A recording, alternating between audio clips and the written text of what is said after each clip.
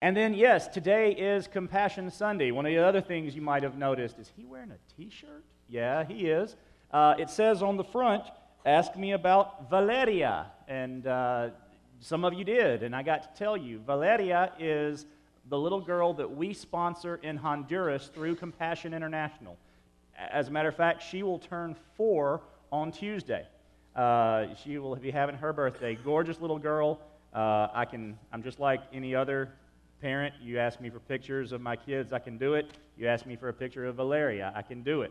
Got a picture of her here.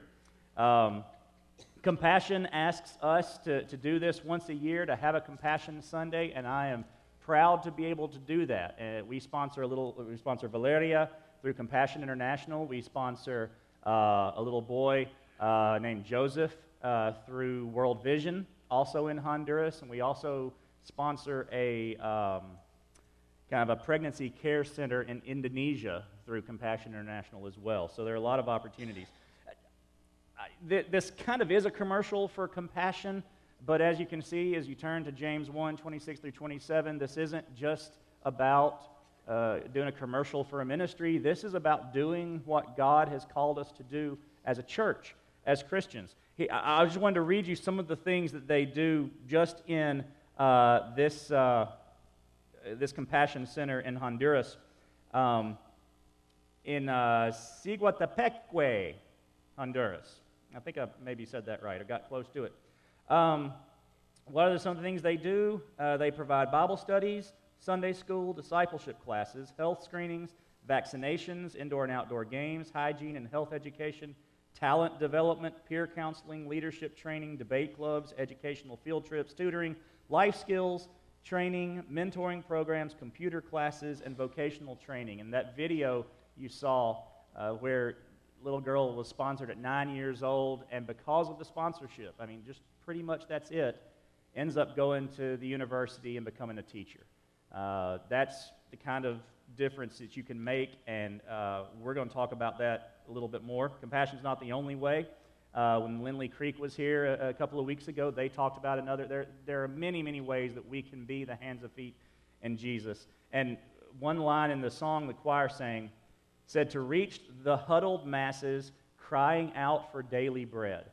I picked up on that immediately because that got right to the point of this morning's message from James chapter 1, verses 26 and 27. I like statistics.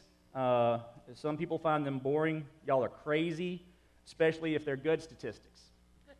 17.8 million orphans worldwide. 17.8 million orphans. Now, that number is children who have lost both parents. In a lot of countries, you are orphaned technically or in reality if you've lost just one of your parents. So if you count children who have lost just one parent, the total is 153 million orphans that have lost one or both parents. That's worldwide. There are over 400,000 children in the United States foster care system. Y'all might understand that foster care and adoption is a pretty big deal to us. 400,000 children in U.S. foster care.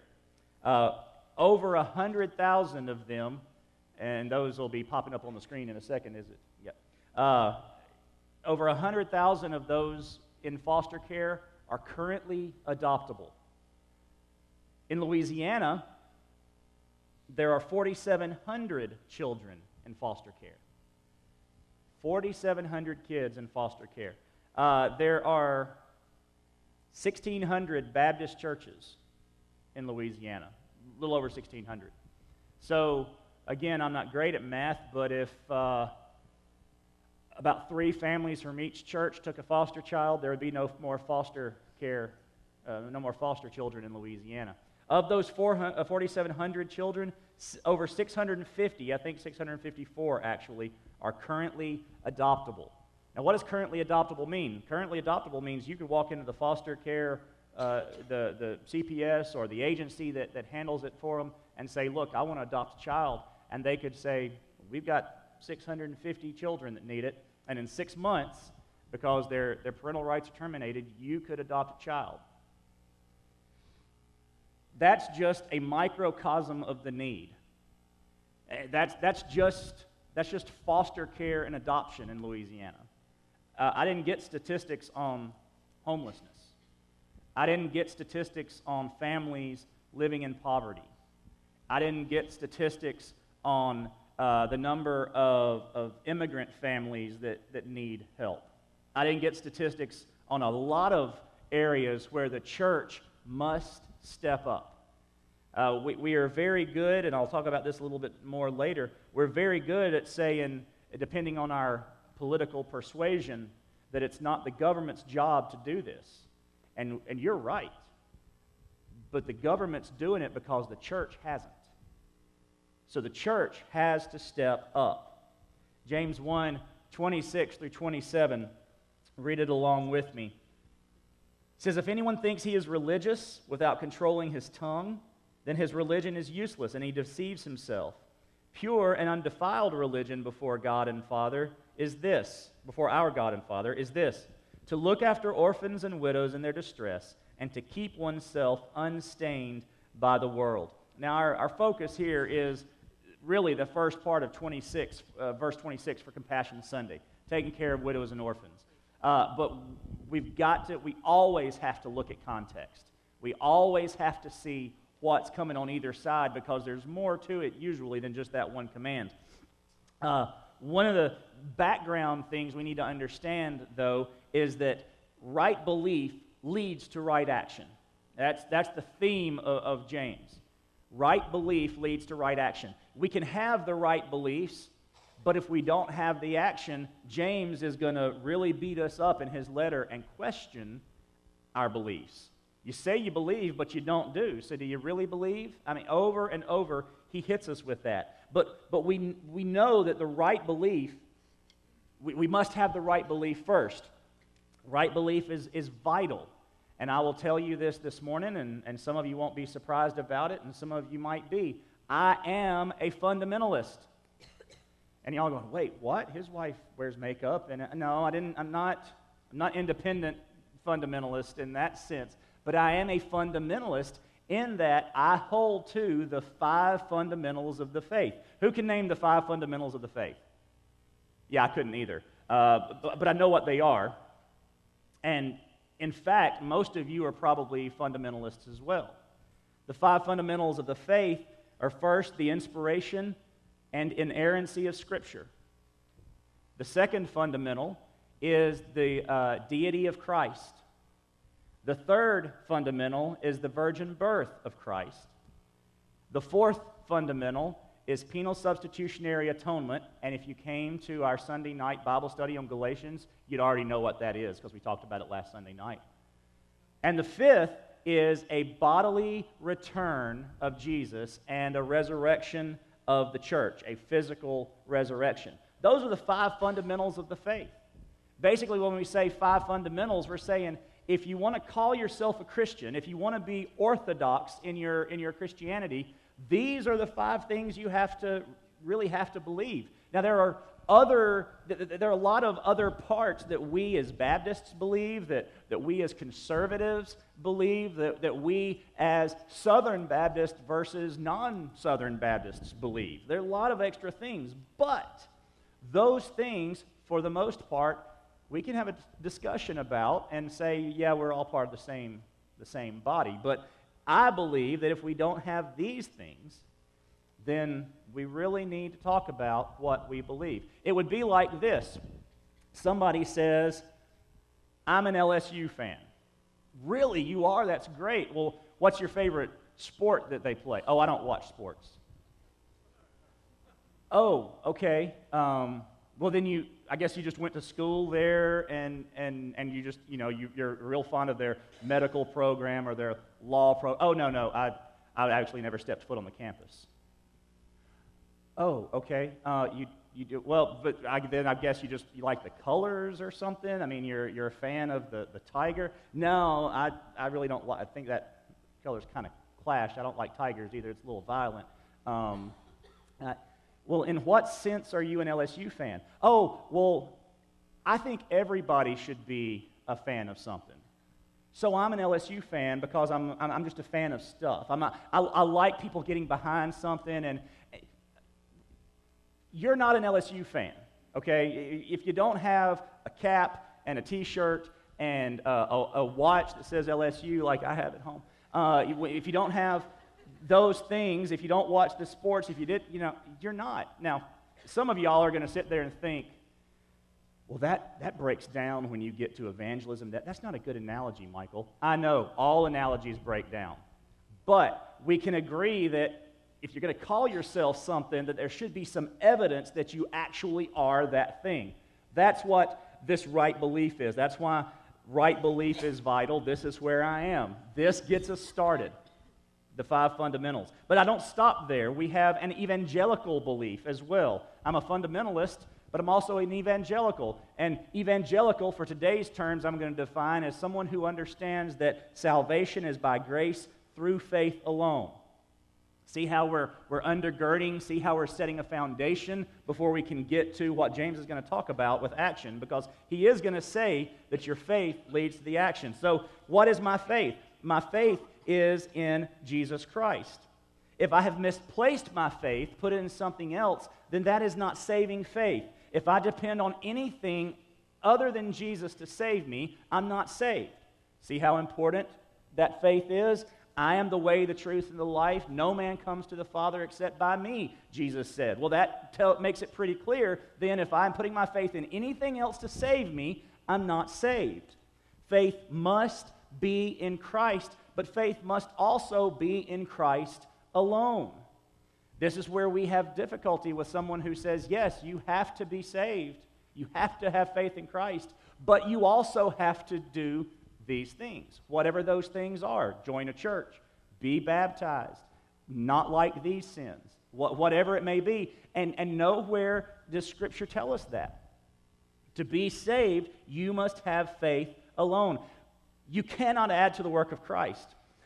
Again, I'll plug our Sunday night Bible study through Galatians, and we have already talked about that, and we're going to talk about it in greater detail in the coming weeks on Sunday night, because that is the exact point Paul was getting at with the folks in Galatia. Look, y'all, you've got teachers coming in that have said, you're right to put your faith in Christ, absolutely, but also do these things or you're not really saved. And Paul, well, he lets them have it. You'll have to see what he says when you come on Sunday nights. Works aren't a substitute for our faith. Works can't get us to heaven. Belief is not a work. Trust, faith, those are not works. Those don't earn our salvation. They are a response to the salvation that is being offered, but they don't earn it. We cannot earn our salvation. It is a free gift. So we don't substitute works. So then when we read James and we're a little taken aback by, wait a minute, he's saying if you don't work, you don't have faith. If you don't do, so I've got to work to be saved? No, he's saying that if you claim to be saved, you will do the work. If Christ has really touched you and changed you, if you have the foundation of faith, you will do the work of a Christian. If we stop at beliefs, the 5 fundamentals, or if we stop at belief, faith in Jesus Christ, and we don't move on to action, there's a disconnect. We have issues, and we need to talk about those issues. James is going to talk about, going to identify 3 general areas of obedience, general areas, by using 3 specific activities. He presents 3 specific things, but these aren't like the only, religion is only these 3 things. No.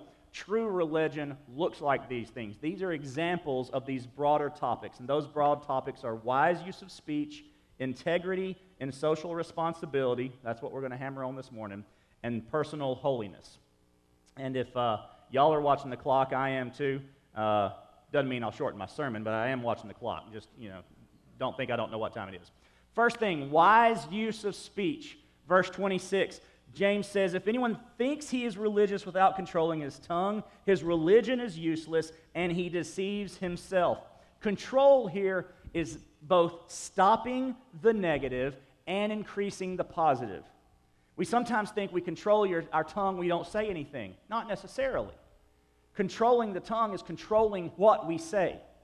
so that we don't say the negative, we don't spread the gossip, but we do speak truth in love. We do speak love to those who need to hear it.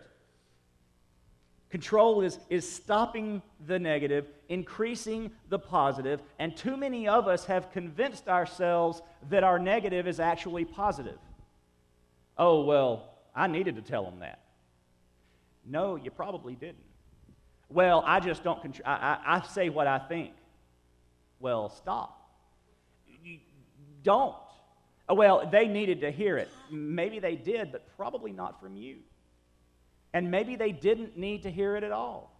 Maybe you should have bitten your tongue, stopped short. No, you wanted to say it, but you didn't. But you've convinced yourself, James says here, anyone who thinks he's religious without controlling his tongue, he has deceived himself. You've convinced yourself you're doing good. Oh, I'm not gossiping, I'm sharing prayer requests. A lot of detail in that prayer request. You've convinced yourself you're being good. And you know what? You've been duped. You have fooled yourself. You know, fool me once, shame on you. Fool me twice, shame on me. Almost did it the way George Bush did it a few years ago and completely blew it. You know, what worse fooling is when you continually fool yourself. You talk to yourself and you believe you. You know, I could understand it if you tell, somebody tells me something and I trusted them and, I found out later on that they were lying to me. But dadgum, I don't know when I'm lying to myself because I know me. Well, that's what Paul's saying, or James is saying here. You convinced yourself you're doing good. You fooled yourself. But worse than that, he says his religion is useless. You are not living what you claim if you cannot control your tongue, both reducing, stopping the negative, and increasing the positive. If you do not control that, your religion is useless. Well, what do you mean by that, James? Well, what he means is your faith isn't changing you. You claim faith. You would claim the 5 fundamentals. I've got right beliefs. You would claim salvation in Jesus Christ. I understand that it's only by grace through faith in Jesus Christ alone. I've got the right belief. But James would say, but your mouth is proving to everyone else, apparently except you, that there's a disconnect between your belief and your action. And James says that should not be. Your faith must change you. Your faith must lead to action. And sometimes that action is inaction when it comes to not saying certain things. The second thing he says right here in the middle then in verse 27, the second broad aspect of our faith in action is integrity and social responsibility. And we see that in verse 27, the first half of verse 27. Pure and undefiled religion before God the Father is this, to look after orphans and widows. Now, our church, long before I got here, I don't take a bit of credit for it. Our church does very well.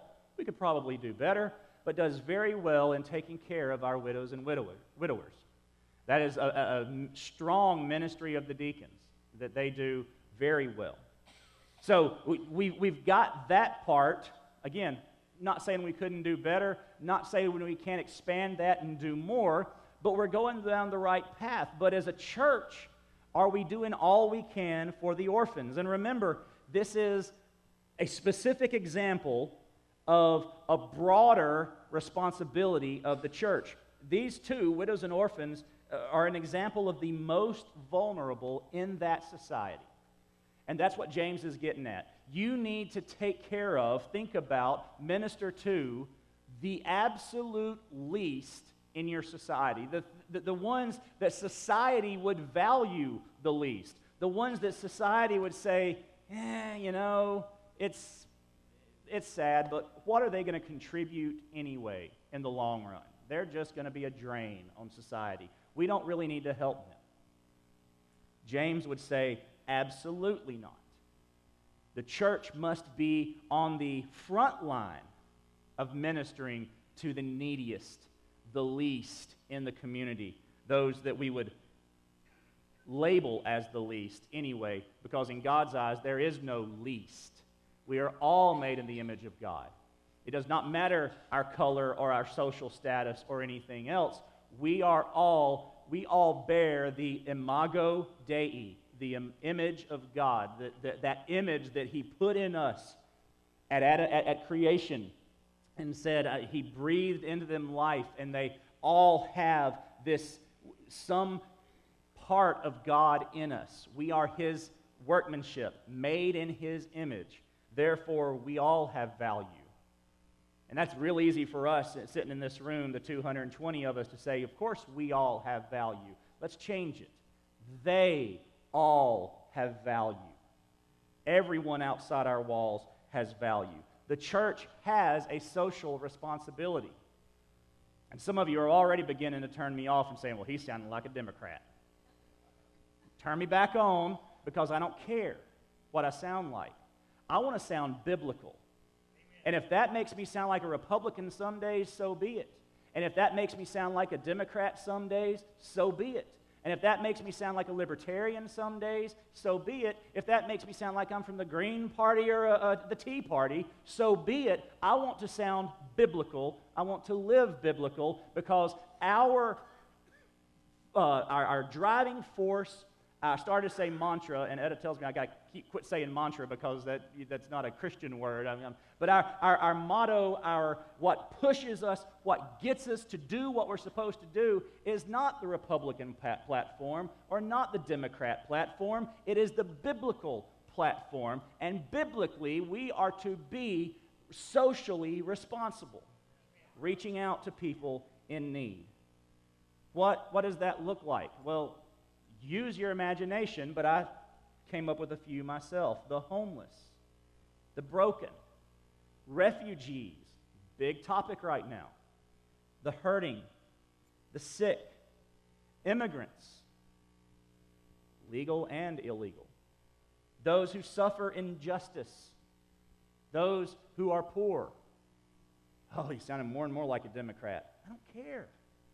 I'm sounding like what James tells us by his inerrant, remember the first fundamental, inerrant, inspired Word of God? The inerrant, inspired Word of God tells us to take care of these. Therefore, I don't care what a political party tells me. We cannot allow a political party to get in the way of the clear commands of Scripture. We cannot do it. And it's hard. Y'all, I'm not saying this is easy, that suddenly it's just... we snap our fingers and we break from what we've been taught for years. Because we have in mind that to do certain things automatically means we are progressive or liberal, or on the other side, we hate people, or we just want to see them die, or we don't care that they're poor or anything like that. We have it from both sides. I don't care about the politics of it. I care about the biblical nature of it. Pure and undefiled religion before God. And I understand when people say, oh, Christianity is not about a religion, it's about a relationship. Yeah, I get that. Stop, please. It is foundationally a relationship. But James is clear that relationship leads to action, leads to a set of actions, leads to things that we do regularly, over and over and over, dare I say, religiously. It is a religion. We are called to be certain things. We are called to be set apart. We are called to be active. We are called to be active in a way that shows people what we believe. James is going to say a little while later, you say you believe. That's great. Even the demons believe and tremble. What's different? No saving faith and no actions. They know who Jesus is. They believe He's the Son of God. They believe that the act on the cross was in our place, but they don't have saving faith in that, and their actions do not result from that belief. There's a difference between us and demons, supposed to be. Our faith changes us. And we far too often, to hammer this home just a little bit more, we far too often let our view of what the government should do, our political party, the planks in our platform, determine what we as the church should do, regardless of your platform, regardless of whether you're Republican or Democrat or something else. We let those party lines tell us, well, as the church, you have to do this. If they are in line with Scripture, then preach it, brother. But the moment, the second you get away from what the Bible says and tell me what I'm supposed to do as a Christian, then I don't care what you say. It does not bother me that you think I'm not a good Republican or a good Democrat. The Bible says that the only way to heaven is Jesus. So I'm going to stand on the absolute exclusivity of Jesus Christ and will be as offensive as that message may be. I will take whatever licks are necessary, persecute me all you want to, but I will not melt and devolve into some liberal, progressive idea that everything's the same. It doesn't matter what you believe. As a matter of fact, tolerance requires you not to believe these things. Tough. I don't care what tolerance requires. I only care what the Bible requires. The Bible says Jesus is the only way, so that is where I'll stand. But the Bible also says I'm to take care of orphans and widows, the least in the society. So when I hear that, they need to pull themselves up by their bootstraps, I'm going to say, they don't even have bootstraps. We as the church need to provide the bootstraps. We need to provide the energy to pull them up. Hard to pull up something, hard to get the energy to pull up something when you haven't eaten in a week. We have our little pithy cliches and sayings that make us feel okay about not doing what the Bible clearly tells us to do, and it cannot stand. Well, Michael, what do? There's so much wrong in the world. You talked about 153 million orphans worldwide. Michael, we can't take care of 153 million orphans. You are exactly right, but you can take care of one. Michael, we can't fix the poverty issue in America. There are just so many that are living in conditions that we don't understand, that we can't build houses for everybody. No, but you can build houses for one. We can't feed everybody, Michael. There's not enough food. There's not enough food in our food pantry, but you can feed one. You see? It's not about changing the world. It's about changing the world for one. And whether that's through compassion and you sponsor a child for a few years at, I think it's $38 a month, whether you know for a fact God has called you to foster a child that's going to be rough, hard to deal with, child you may not adopt, but you only have for a few months while the family gets their lives together. That's one. Maybe He has called you to adopt that child.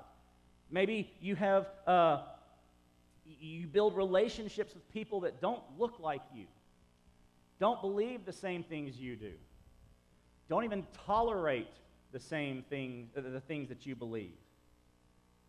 Build relationships with folks who don't have families. They're widowed, they're widowered, and they don't have kids nearby. I can't remember who it was that was telling me about this now. There's a church somewhere in Louisiana that they regularly go to the nursing homes and they ask the workers, who are the people in the nursing homes that don't have family to come visit them? And those are the ones they visit. And the nursing home workers know. They know who that is. And that's who you go visit. Because you've now changed the world for one. You've reached out to the orphan, the widow. You build relationships with people. You give money to these things. You get with Judy Duga or Sue Granger, and you donate food to our food pantry. How many of you knew we had a food pantry? Well, now all of you can raise your hand because I just told you. We have a food pantry. That's a way that you can give. That's a way you can be a part. You can make food for the biker church over here. They feed, I don't know how many people, breakfast and lunch every day. Every day. That's what they do. We can give food to that. They always need food. They always need money. You can house people. We have an opportunity. One of the ways we're looking at possibly ministering is we have a very large homeless community in Lake Charles. There's a ministry that wants us to open our gym, or something, and for us it would be the gym, and in the hottest 2 months of the year and the coldest 2 months of the year, so August, September, and December, January, one night a week, let 12 people sleep in our gym and take a shower. Now, you're thinking, like I am, that's an awesome idea. Better be what you're thinking. But we're also thinking, one night a week, is that really going to make a difference? Yeah, for that person, for one night, that makes a huge difference. Little. But we only have to start little. We can donate. Care Help always needs items. We can mentor. A lot of the problems we have in society today is because kids don't have fathers, or kids don't have mothers, or kids don't have either. Functional orphans. Their parents may not be dead, but they're not anywhere around. They're living with grandparents. They're living with aunts and uncles. But we who have a more stable family base can mentor those children. We can teach those children. We visit. We show compassion to people who are hurting. We march with people who are feeling the injustice of their society, wherever they may live. Did he just say march with people? He's a Democrat. Yes, I said march with people. I said stand with people who are experiencing injustice. Do you realize some of the most vocal supporters of slavery in the 1840s and 1850s in America, in the South, were preachers standing behind pulpits just like this and preaching that it was okay for a person to own another person. That is a stain on our church, not our church, the church, that I hope we never get over. So we never stand before a congregation again and say, and call evil or call good what God has called evil. And get many amens there. So yeah, march with people who are experiencing injustice. Stand with them and say, this is not right. And until this is made right, you know what fixed the slavery issue? I talked about it in England. I talked about it a few months ago in England. Christians. William Wilberforce. John Newton, man who wrote Amazing Grace. It was Christianity that stopped the slave trade in England. It was Christianity that led to the abolition of slavery in America. Yes, we stand, we speak out, we say, again, I don't care if I sound like a Democrat. I don't care if somebody says, well, that's a progressive liberal buzzword. I don't care if somebody says you can't be Republican and think that. I only care that God has told us to stand with the hurting, wherever they may be, and bring them hope. I do not preach a social gospel. I do not preach a gospel that says, come to church so that you don't have poverty anymore. Or come to church so that you feel better about. I don't preach a liberation theology that says the whole thing about the Bible is to get people out of their poverty. No, the whole thing about the Bible is to get people out of their sin. But the calling of the church after that is to bring people out of their hurting state, whatever it is. And it's interesting, isn't it, that James put this smack dab in the middle of things we're okay with. Oh, we're fine telling people to shut their mouths, right? I mean, if anyone thinks he's religious without controlling his tongue, oh, we're good with telling people, oh, you're not controlling your tongue. You need to stop that. We're good, as we're going to get to the end of the passage here in just a second, We tell people to quit doing what is bad. Personal holiness is the third area. Sure, absolutely. We need to tell people they need to quit doing what's bad. We'll preach against homosexuality all day, but we won't mention gluttony in a Baptist church. We'll preach against gay marriage all the time, but we won't uphold the stand that a marriage is between one man, one woman for life, and say that divorce is a scourge on the church right now.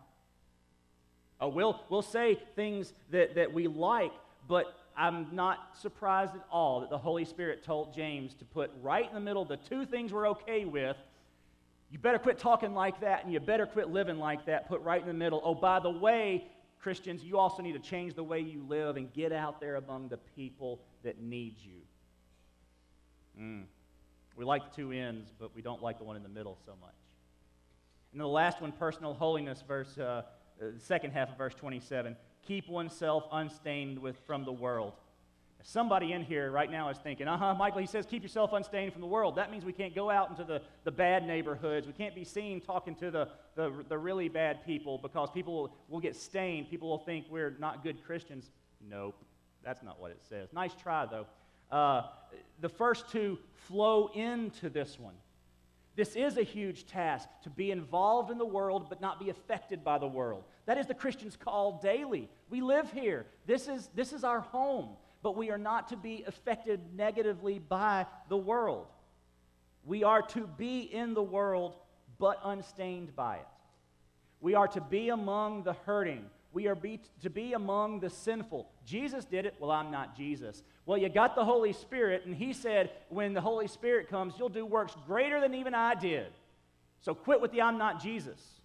He didn't give you that option. He didn't say, do these things if you're me. He actually said, do these things if you're mine. So if you're his, then, well, you don't have an excuse. Social responsibility requires us to engage with people and situations that good Christians wouldn't associate with. I've told you about this ministry before called XXX Church that ministers at actual porn conventions, and they hand out Bibles. And there are people I know without a doubt, and there may be some in here that think, well, that's just not right. They shouldn't go to that porn convention. You mean they shouldn't take the gospel to one of the darkest, seediest, sex slave using, gospel-defying places in the world? And where the heck are we supposed to take the gospel if it's not there? To our nice suburban neighborhoods where we think most of the people are okay with what we're talking about?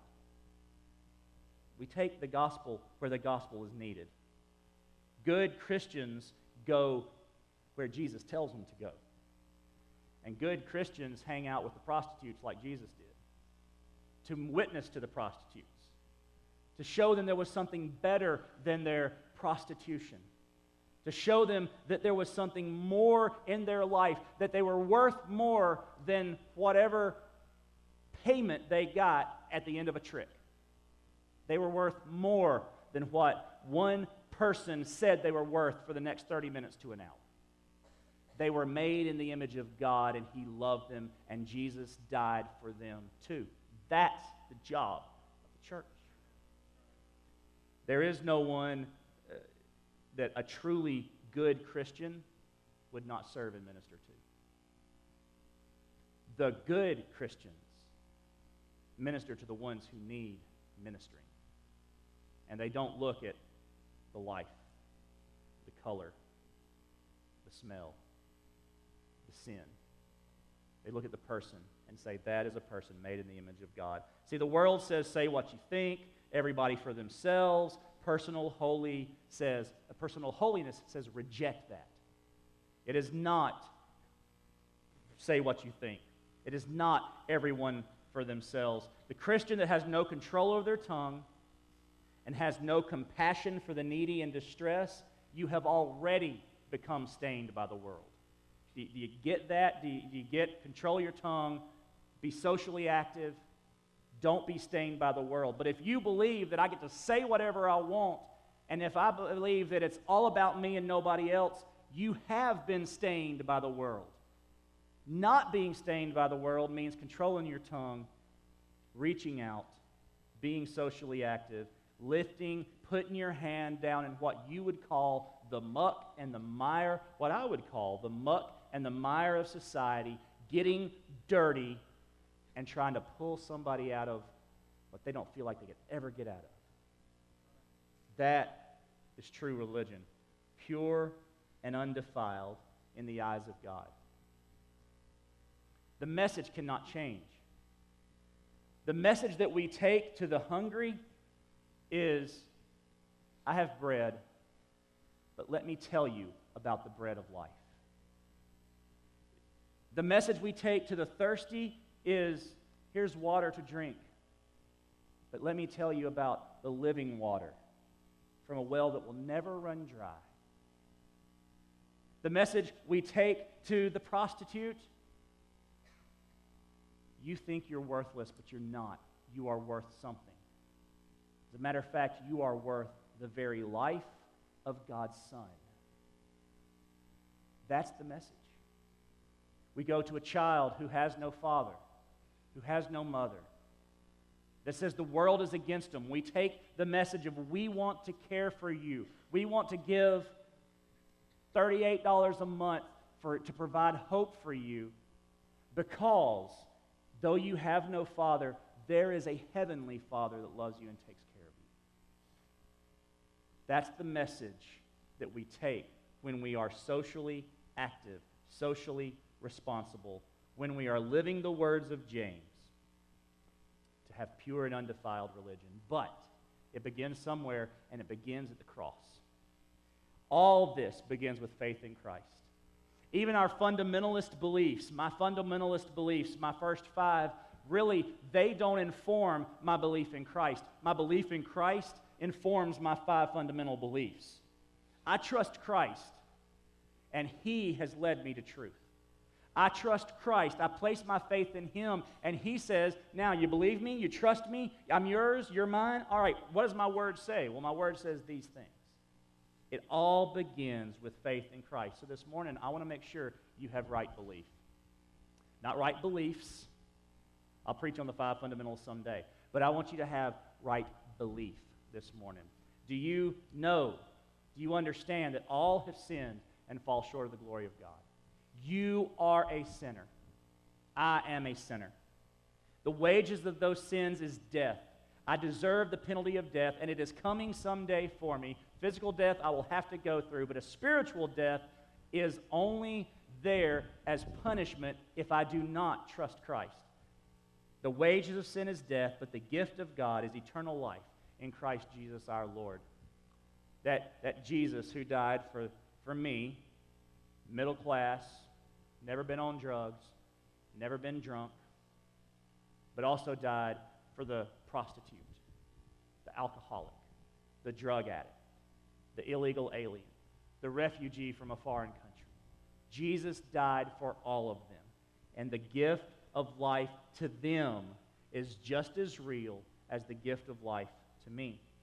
And He proves that life, He proves that love rather for us. He loved us enough that while we were yet sinners, He died for us. It's easy for us to believe Jesus died for us. Well, I've been a pretty good upstanding citizen my whole life. I've never done anything really bad. Even before I got saved, I wasn't a bad kid. So, Jesus dying for me, that's fine. But the trashiest, and I'm just going to use this phrase, and if you don't like it, I'm not trying to be offensive. I'm just trying to think of language we might use when we are trying to be offensive. The trashiest, most worthless gutter rat is no gutter rat at all. It's a creation of God, made in His image, for whom Jesus died, even in their trashiest, even in their deepest gutter hole. Jesus died for them. And if they call out on the name of Jesus, they'll be saved. Heard about a lady one time that said she could not believe that Ted Bundy is in heaven. If you're not old enough to know who Ted Bundy is, he's not the first serial killer, but he sure did make the news. He was one of the first ones that didn't look like the serial killer. He just didn't fit the mold, as far as anybody could tell on the outside. By all accounts, he professed faith in Christ not too long before he got the electric chair in Florida.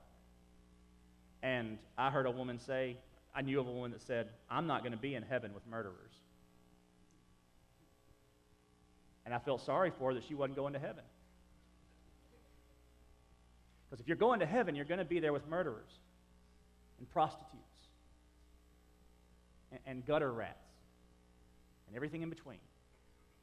Because everyone who calls on the name of the Lord Jesus will be saved. If you confess with your mouth Jesus is Lord, and you believe in your heart God has raised him from the dead, you will be saved.